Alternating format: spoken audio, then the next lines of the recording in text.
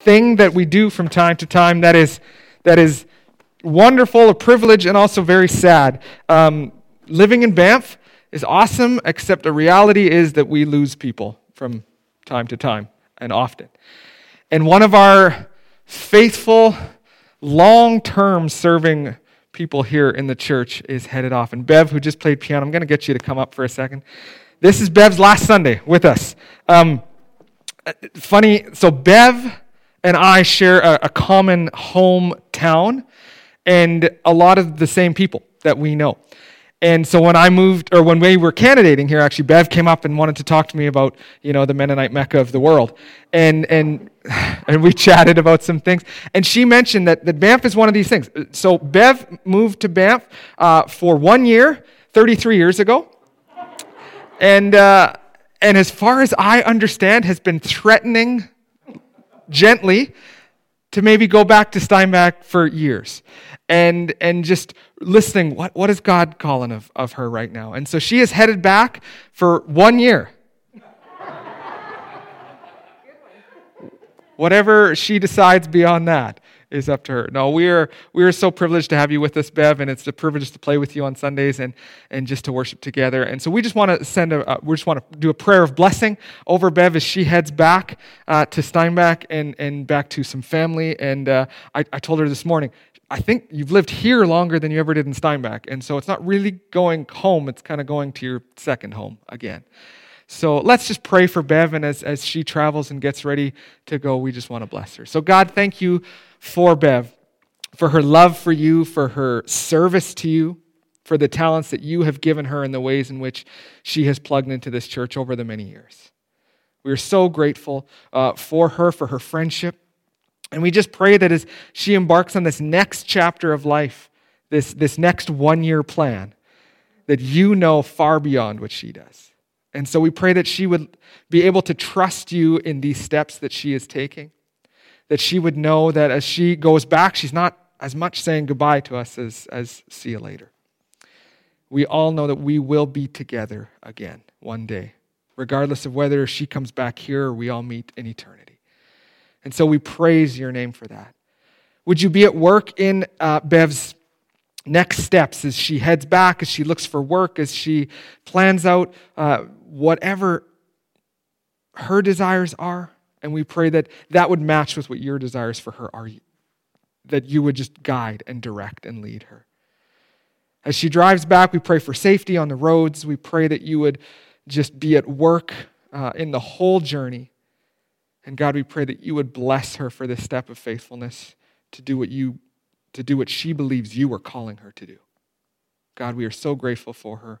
Go with her in this next season. Amen. Thank you, Bev.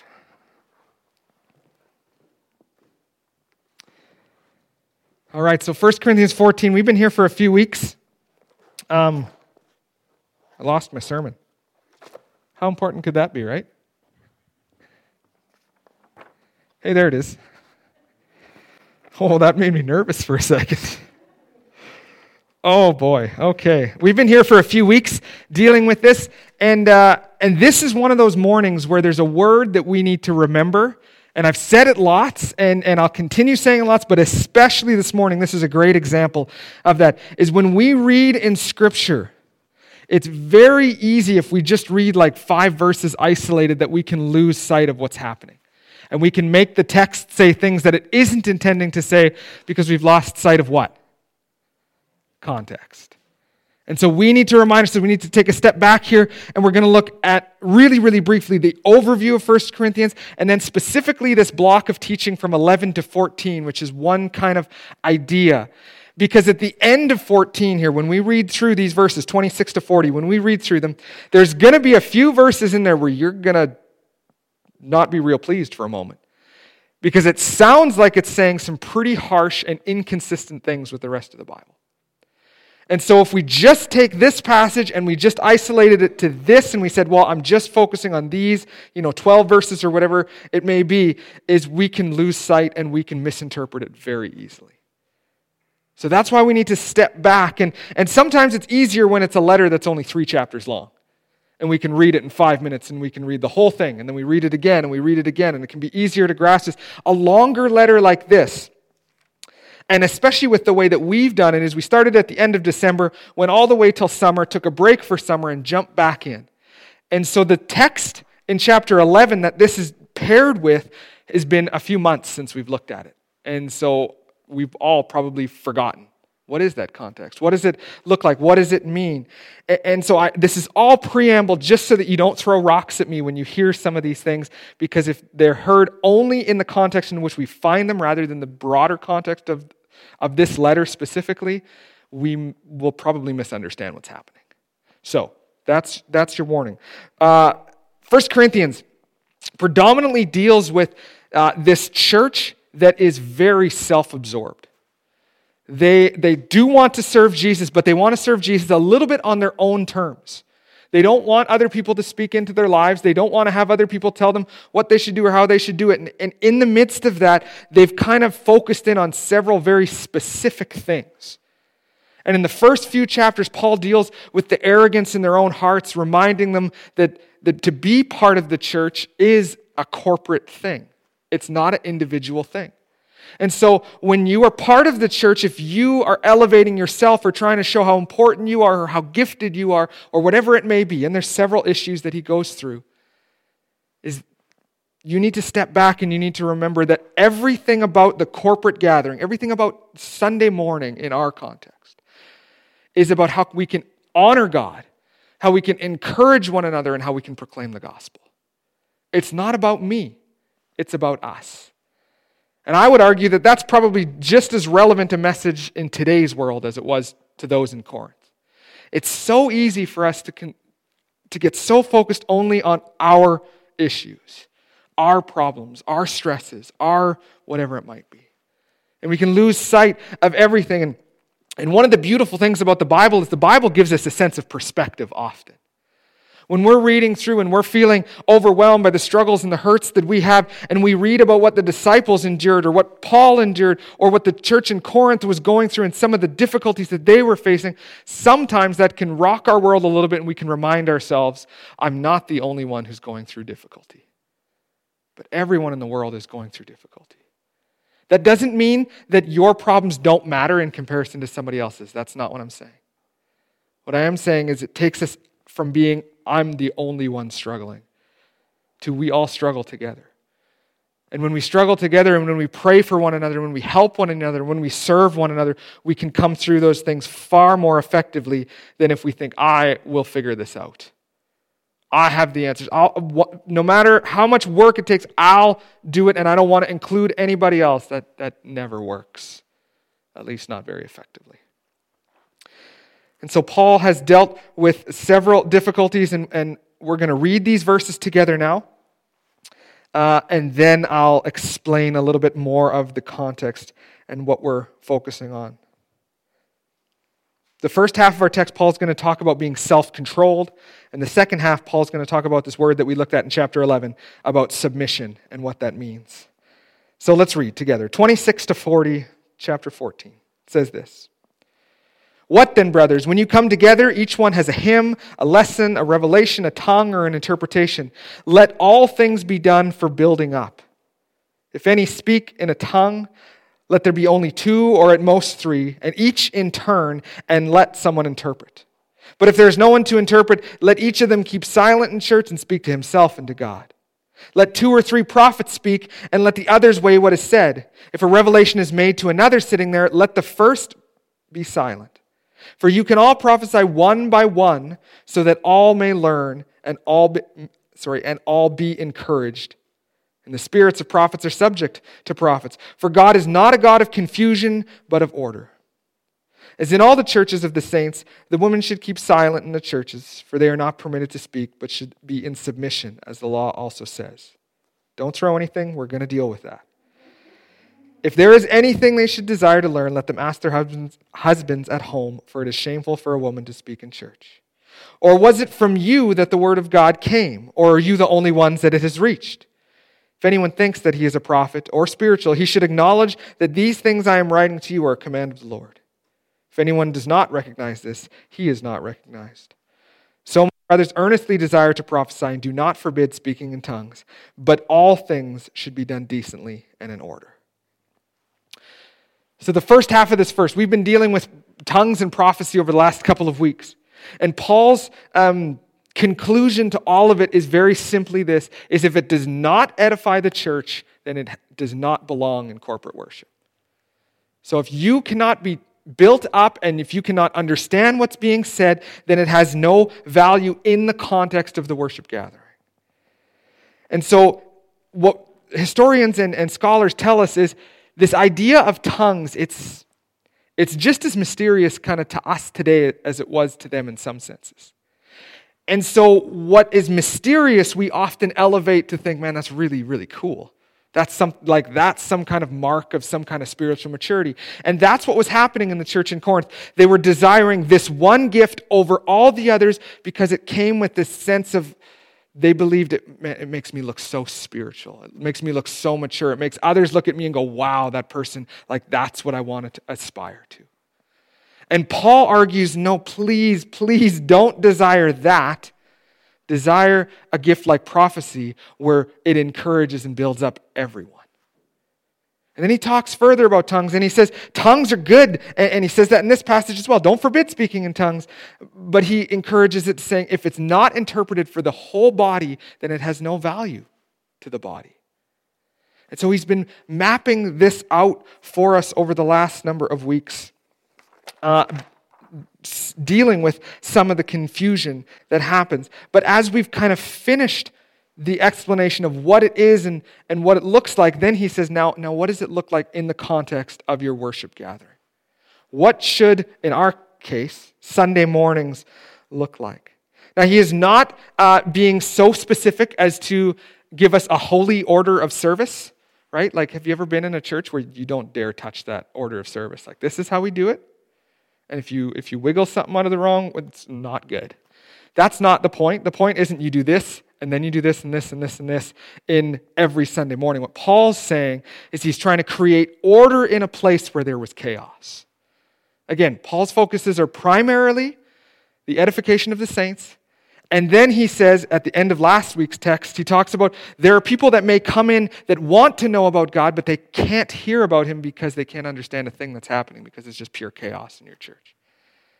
And how is that then helping that person come to faith in Jesus? It's not. And so Paul's concern, well, he says it in verse 26, what then shall we say about this? Verse 40, all things should be done decently and in order.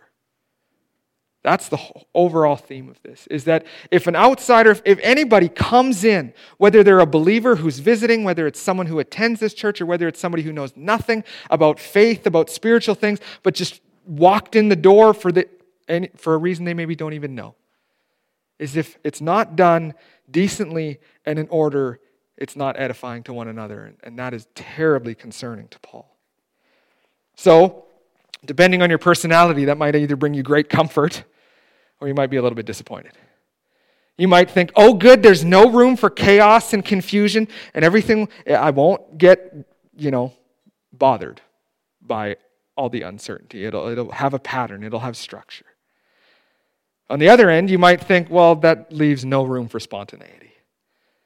And that doesn't seem to be good because shouldn't we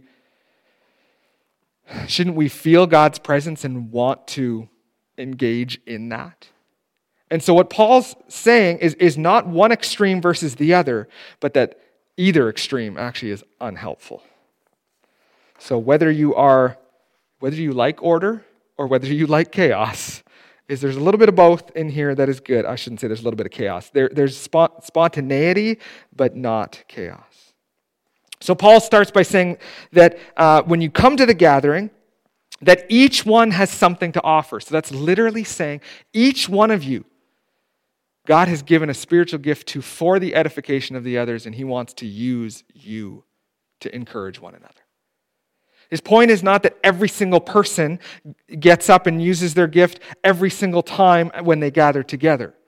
But his point is that every single person has the same value, the same dignity, and the same worth, so that they can share what gift they have been given for the building up of one another.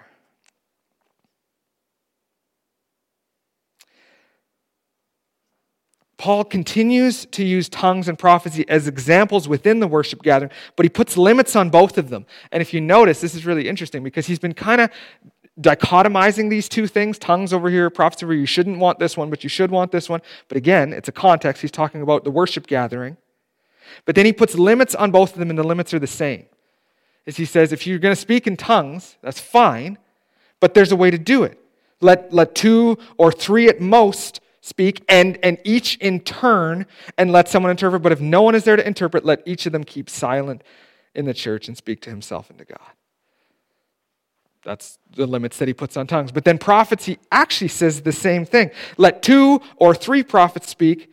Let the others weigh what is said. If revelation is made to another sitting there, let the first be silent, for you can all prophesy one by one, so that all may learn and be encouraged. Basically says the exact same thing. This isn't about everyone getting up and everyone sharing all at the same time, but this is about a little bit. One person gets up and has something to share, that we listen, that we would be encouraged. If a tongue can't be interpreted, then it shouldn't be used. Prophets, if you all start speaking together all at the same time, you shouldn't do it. And so he's giving the same limits on both, all about order. And he says each should speak one at a time, and then the others will weigh what is said. We're going to talk about that in just a moment. What does that mean?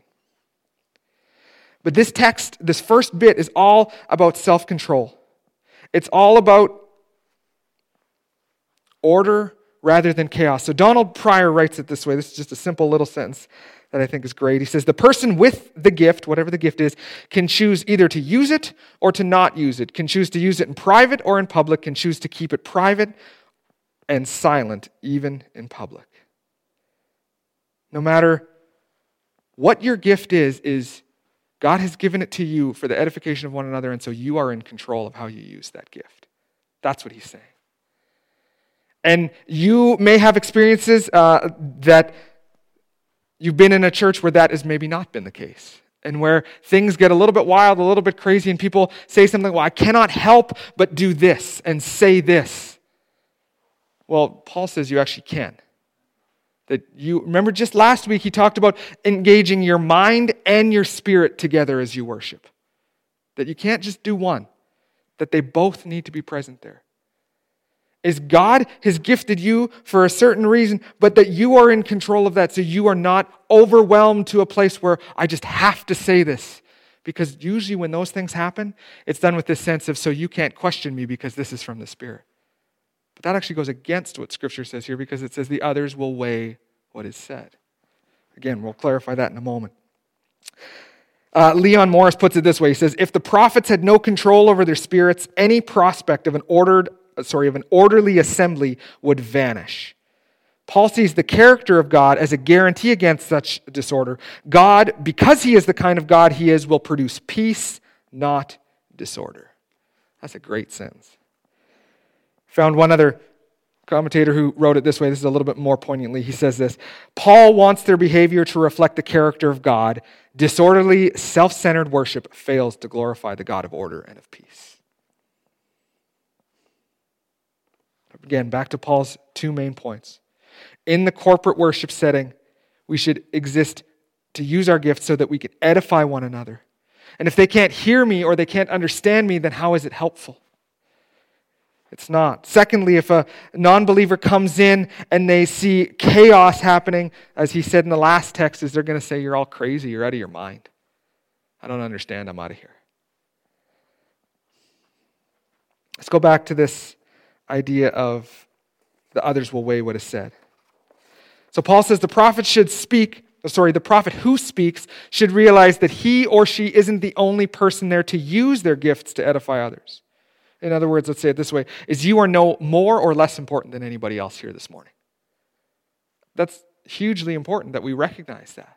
It's just because you've been a Christian for 20 years or 2 years doesn't mean that somehow you have more value. You may be more mature, but that's not even a guarantee necessarily. We're all the same in that regard, is God wants to use each one of us. So, if you feel God has something that he wants you to share, then go ahead and share that, not uncontrollably, but in order. And so then when you say it, it actually says that the others can evaluate what is said. So simply this, is there's some debate amongst what this means. Some interpret this to mean that when a prophet speaks in a church, that the other prophets weigh what is said, whether to give validity or not validity to that. I think when we have that kind of interpretation, we're making the text say something it doesn't say. The others will weigh what is said. Who are the others? He's not only talking about one group of people. He is using two examples of those with tongues or those with prophecy, but he continues on throughout these chapters in other gifts in other areas, and he talks earlier about those who have discernment. So if you're going to say that one group of people would weigh what is said, wouldn't it be those who are more discerning? So it feels like that's kind of a counterproductive argument. What it seems to be, if you just read 11, 12, 13, and 14, which is all about the corporate gathering, it seems very clear that when a prophet comes and speaks something, that everyone else there weighs what is said and determines, is this true? Is this right? That means that you have an active part to play in every part of church service. That your mind is engaged. And when you hear something spoken, you go, is this true? Is this in accordance with what the Bible says? Is this a bad interpretation? How should we figure this out? Well, here's some good questions to ask. Michael Green wrote these, he calls it a criteria for understanding these things. He says this: some of the criteria should be this. Does it glorify God? Is it in accordance with the Scripture? Does it build up the church? Is it spoken in love? Does the speaker submit to judgment by others? Is the speaker in control of himself? Does the speaker go on too long? Probably ignore that one, please. Is the speaker demonstrating the fruit of the Spirit in his life? If this is true, then this is how we determine whether it has validity. We looked at this last week, but in 2 Thessalonians it says to test prophecies. And these are the ways in which we do that. These are the ways in which we determine, is this consistent with God's character and what His revealed word says to us, or isn't? In other words, if I come up before you and I'm living a life that has nothing to do with God, and then I claim that God is working in me in amazing ways that you couldn't possibly understand, you should probably just stop listening to what I'm saying.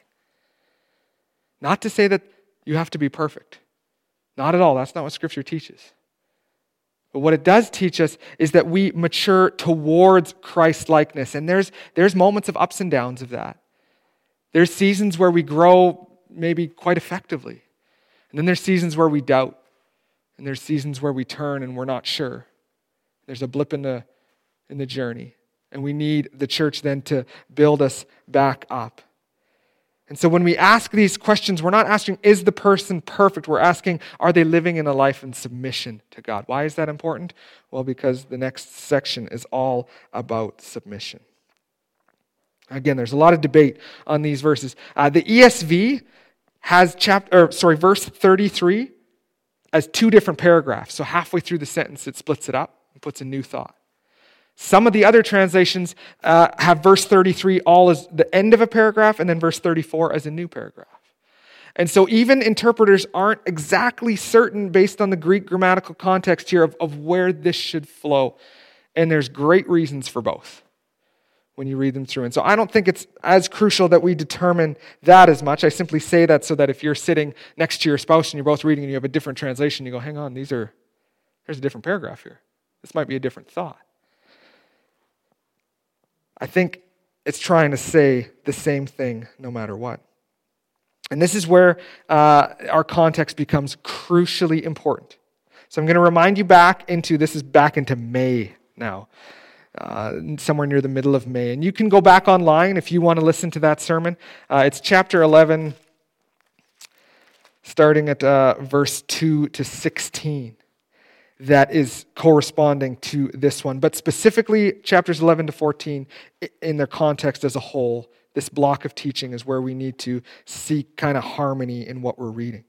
Because if you read it just as a first glance, it sounds like what Paul's saying is that women cannot speak in church and they should be silent. But in chapter 11, Paul says that women will pray and will prophesy in church. So is Paul going against what he has just said and creating some kind of inconsistency? And that's often where people will try and say, look, the Bible isn't consistent. It has contradictions in it. But I think as we study through this section that the only contradiction is there if we ignore 11 and we interpret 14 solely based on itself and not based on 11, 12, 13, and 14 together. So back in chapter 11, Paul talks about head coverings. And he says that women can pray and prophesy, but there's an order to that their heads should be covered. Now, we talked about some of the cultural context to that, which is different than our own. But the basic premise was simply this, is Paul was speaking directly to a group of wives who were not honoring their husbands in the corporate gathering. And by doing that, they were not honoring God. That much was simple in chapter 11. And it seems to be, when you look into the original language and when you kind of wrestle through some of the grammar and everything, it seems to be what Paul is doing is he's going back to that same issue to deal with the same group of women, and specifically the Greek word is wives here. The wives should keep silent in churches, for they are not permitted to speak, but should be in submission. And again, we don't like that word submission. But chapter 15 is all going to be about the submission that Christ showed to his Father by going to the cross. So is submission bad or wrong? I would argue that submission actually shows the greatest act of love that's ever existed in the world. Where Jesus is pleading with his Father in the garden, if there's no other way, then may it be your will, not mine. Right? Submission is actually a sign of strength when you are capable of saying, no, I don't want to, but for the sake of somebody else, you will say, I will do it anyway. And that can actually be one of the hardest things for all of us to do. When you become a parent, you learn this a lot more because sometimes you just want to discipline your kids so that they did something wrong and they're going to learn. It doesn't really work that way, does it, parents? You can try all you want. If you don't discipline with love and with a proper motive behind it, it never is effective. And so even though you have the power to be like, you go to your room for the next 6 years, maybe you don't have quite that much power, but you give some kind of, overarching, do this, you have that control. You could exercise your authority, but you submit to Christ who goes, no, so in this case, my son, yes, he is my son, but he belongs to Jesus first. So I need to submit to parenting the way that God has called me to, not the way that I inherently want to, because I'm wrong a lot of the time. And so in this context, what seems to be clear, and I'm just going to read to you from what Richard Pratt writes, because he writes this very well. He says, in this context, it's specific to prohibit wives from questioning their own husbands in the church. And it's probably a 3-page thing that Pratt writes on this, where he goes into great detail, and he shows that these specific wives were usurping the authority of their husbands. Now again, I'll clarify that in a moment. But what they were doing is their husbands would get up and give a word as Paul had told them to, and they would be ridiculed in public by their wives saying, no, you can't. That's wrong. Well, in chapter 11, we talked about this issue, that this term that we've translated into English as headship. And this headship responsibility is simply that God has asked men to be the spiritual leaders in their homes. That is a call from God that has nothing to do with value or equality, but a role in which God has said, this is the way I want it to be done. So men, you are called to lead your families spiritually, and wives are then called in several places. We're not talking about just this place. There's many places in Scripture. Husbands, love your wives as Christ loved the church. Wives, submit to your husbands. You see this all over the place. That doesn't mean your husband is always right, wives, just to clarify. That does not mean your husband is always right, but it does mean that God has given him a responsibility, and for you to submit to him actually builds him up and strengthens him towards becoming the better husband and father that he should be, because you are actually equipping him to do that. Husbands, you're not off the hook here either. There's a specific situation happening here, but I would argue that there's a much more specific situation that tends to happen in our culture where guys gather together and they're doing whatever it might be, playing hockey, and everyone talks very poorly about their wife. You are not honoring God in that moment. Your wife is a daughter of the King, and he loves her desperately and wants you to nurture and to care for and to build up. And how is talking degradingly when you're around your buddies and she's not there? How does that help? It does not. And so don't think that somehow only wives are can be in a problem here, is all of us can be, is when we don't live in submission to, then we get in trouble. So men, when you don't live in submission to the fact that God has called you to be the spiritual leader in your home, if you don't do that, then you are not living out the calling which God has given you. And that is a problem because you are now setting your family up for failure. That's not to say they will fail, because that gives us way too much control when we know that's not true. When you're a parent, you know this, is you can do everything right and you can do everything wrong, and yet God just magically makes things happen a certain way. Sometimes you can go, man, I'm certain I taught my child not to disrespect their teacher, but why do they do it all the time? Or on the flip side, you can be told, man, your child is so respectful, and your parents go, what, really? That's surprising. God is the one at work here, and we are called to be faithful to what He has called us to do. And so men were called to lead their families, to show them who Jesus is, to model what spiritual headship looks like. So in other words, when it says, men, love your wives as Christ loved the church and gave Himself up for her, that is, do any and everything to protect and to love and to nurture your wife. Anything. If you have to give your life up for her, you are called to do that. This is not some kind of one is better than the other, or one has value when one doesn't. It seems to me clear in 11, 12, 13, and 14 that Paul's dealing with a very specific situation where some wives were getting up in front of the church, questioning their husbands in a condescending way that usurped anything that they had, made them go home and feel ashamed. And Paul is saying that does not honor one another in the church. That does not build up one another in the church. Anything that you say should be for the building up of one another. And if you get up to make a spectacle, whether in this context or whether it's earlier when he says in tongues, if you get up and you want to preach, or if you want to speak in tongues in some way so that the focus becomes on you and your spiritual maturity, Paul says you got it wrong. You're actually showing your immaturity then, because it's not about you, it's about the gathering. And so in the same way, so Paul deals with self-control, first of all in the text, and then he deals with submission, and that submission is going to continue. And he goes from this specific group of women now to the entire church as a whole. And I think this is really important, but I want to give you an example of what we've just spoken of. In Acts chapter 18, there's these missionaries, Priscilla and Aquila. And they're going planting churches and teaching people about Jesus and various things. Why is this important? Well, if you go to chapter 18 of Acts, where are they? In the city of Corinth.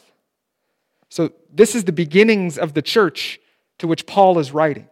It's Priscilla and Aquila planted, and then this man named Apollos comes in. And we talked about this lots at the beginning of the text, where people were picking, saying, oh, I follow after Paul, I follow after Apollos, I follow after Peter. Right? They were picking their own teacher and becoming groupies of that one teacher.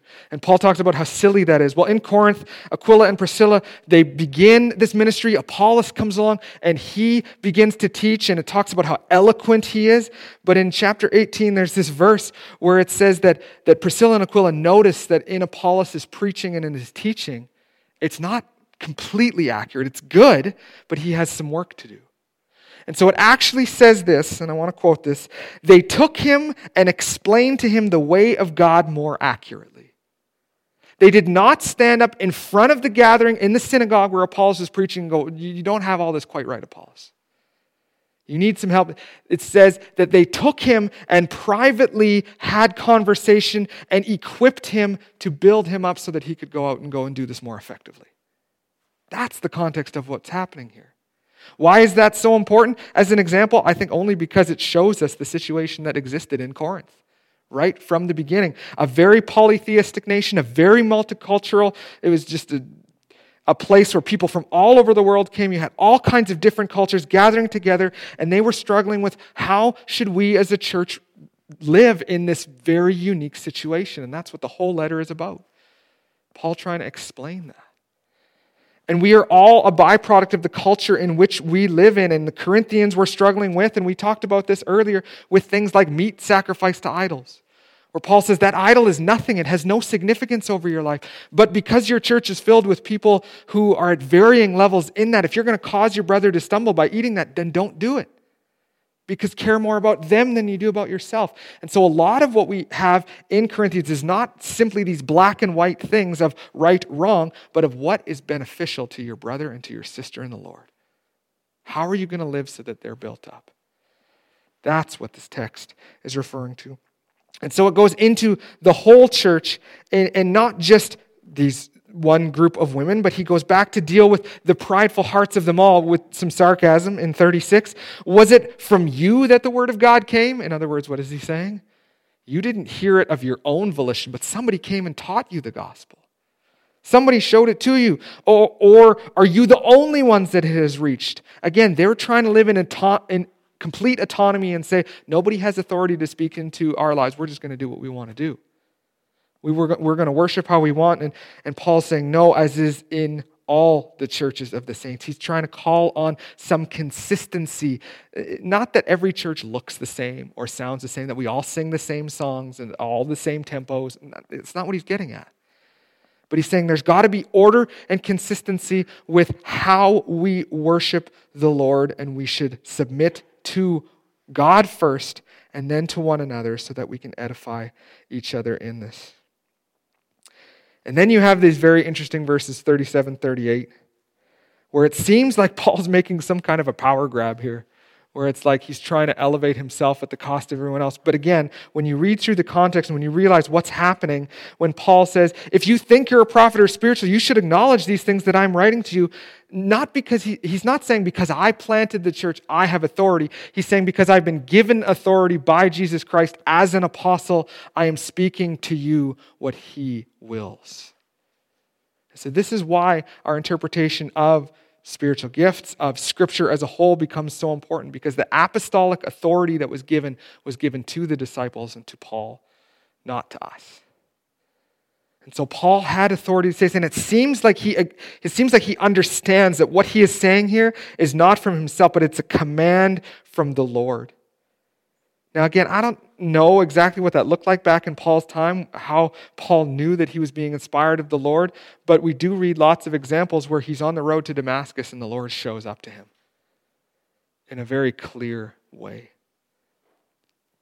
And so when we read through Scripture and when we see the apostolic authority that exists, is what Paul's trying to say is we're trying to be consistent with the message of the gospel. And if you're not going to be consistent, then you are the one that is at odds with the church or with what is true and what is right. And so you need to learn submission in all things. And so he says, if anyone does not recognize this, then he is not recognized. And he finishes by saying, so my brothers, earnestly desire to prophesy. Do not forbid speaking in tongues, but all things should be done decently and in order. So again, when we come together to worship, it needs to make sense. It needs to make sense to the congregation. And if, the reality of the church in Corinth is if there were people there who couldn't understand what was happening, then God would use, and I think God still does this in places, where he uses the gift of tongues to speak to those that don't understand, but it is then interpreted so that everyone can be benefited. Everyone is built up for the Lord. Things happen decently and in order. We are in control of how we worship God. You are not overcome with some, I don't have the ability to stop this. This is just going to come out. That's against what the text says here. But that we can share and then we submit ourselves to judgment. The others can weigh what is said. And so my hope that is, and this is always true, is that when you go home on Sunday morning, that you don't just assume everything I said was just 100% true, as if I was Paul. But that you go back to this book and you study it hard. And if you think differently than I do, then that's great. I'm fine to agree to disagree on some of these things. As long as your interpretation comes from studying what Scripture says. And so everything should send us back into Scripture so that we can weigh what is said and we can see, is this true? Does it build one another up? Simply, let's think of the gathering as this. The first thing we ought to do is bring glory and honor to Jesus Christ when we worship. The second thing is that we build one another up and we encourage one another, and that we can encourage one another to use the gifts that God has given us. And then third, that the gospel is declared, that Jesus is the Christ, that in him alone do we find salvation, that it is because of his death and resurrection on the cross that we have life. Those three things need to happen all the time. Orderly and decent. Let's pray. God, thank you for this morning, for this text, for some of these difficult verses, and help us to always, whenever we read something that seems inconsistent or seems that it can't be true, help us to go back to the context in which it's found, not just 5 verses before and 5 verses after, but the whole book that we find that in. May we be willing to do the work and the research to see, am I just misunderstanding this? Help us to really desire to learn Scripture, that we would see that it is one beautiful, unified story leading to Jesus, and that it helps us to know how we ought to live in the world that we find ourselves today. And so, God, I pray for each one who is here. God, you love them desperately. You have created them. You have gifted them uniquely. I pray that they would become comfortable and understand what those gifts are, that they might use them to build one another up. And that doesn't only mean when the whole corporate assembly happens on Sunday mornings, but that as we minister and as we disciple one another, that we use our gifts to build one another up. So God, I pray for the courage to do that. I pray that we would always do everything with the others in mind and not our own selfish desires, but that we would consider others more important than ourselves, as Scripture says. God, we pray that as we worship you on Sunday mornings corporately, that you would receive honor and glory that you're due, that we would be built up, and that others that maybe don't know who you are, that this message of salvation and who Jesus is, that it would go out to the ends of the world, that people would know that Jesus is the Messiah. God, would you be with us in these coming days and weeks? Give us the strength we need. Give us the courage we need. Give us the words we need to say. Would you be at work in showing us who we need to talk to and when? And would we rely on the power of the Holy Spirit in all these things? God, we are grateful for all that you do, for who you are. Go with us this morning. Amen. Thank you again for joining us. If you are visiting, it's our pleasure to have you. If you have any questions, you can find us at the back. And we just hope you have a wonderful week and encourage one another. Bye-bye.